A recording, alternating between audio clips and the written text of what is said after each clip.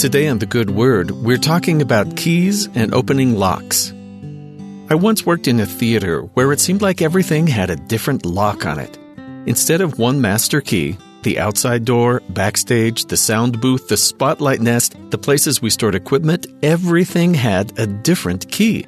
The stage manager, who'd been running shows there for decades, carried around a big ring of dozens of keys, and I'd have to beg him to please come in so I could set up and put things away.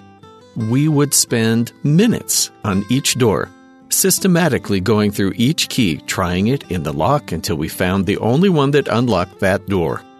I learned quickly to always be aware where the stage manager was at all times, in case I needed a door or a cabinet opened.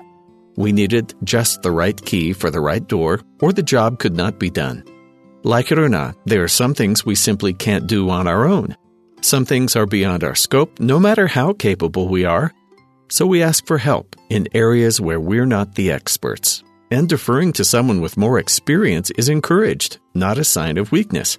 As part of His role as the Savior of the world, Jesus Christ has roles He can fill that no one else can. We are reliant on Him to open doors that we simply can't on our own. The Apostle John saw this process in his vision as recorded in Revelations chapter 5. God's plan for the salvation of His children, represented by a sealed book, could only be opened or accomplished by the lion, one of many symbols for Jesus Christ. And I saw in the right hand of Him that sat on the throne a book written within and on the backside, sealed with 7 seals.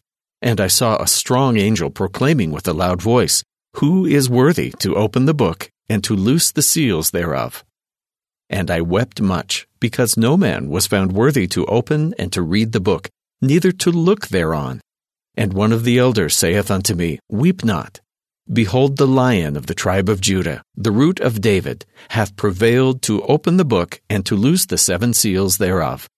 And they sung a new song, saying, Thou art worthy to take the book and to open the seals thereof, for thou wast slain and hast redeemed us to God by thy blood out of every kindred and tongue and people and nation.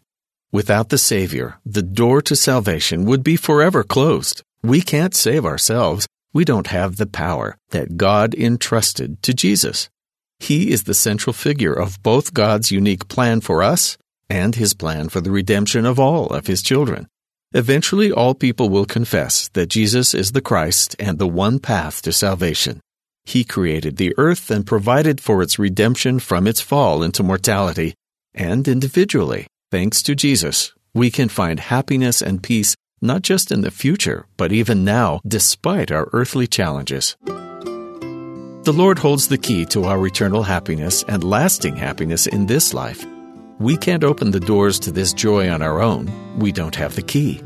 But we can find the one who holds all the keys and ask Him for help. He knows which doors we need to pass through and is more than willing to open them for us.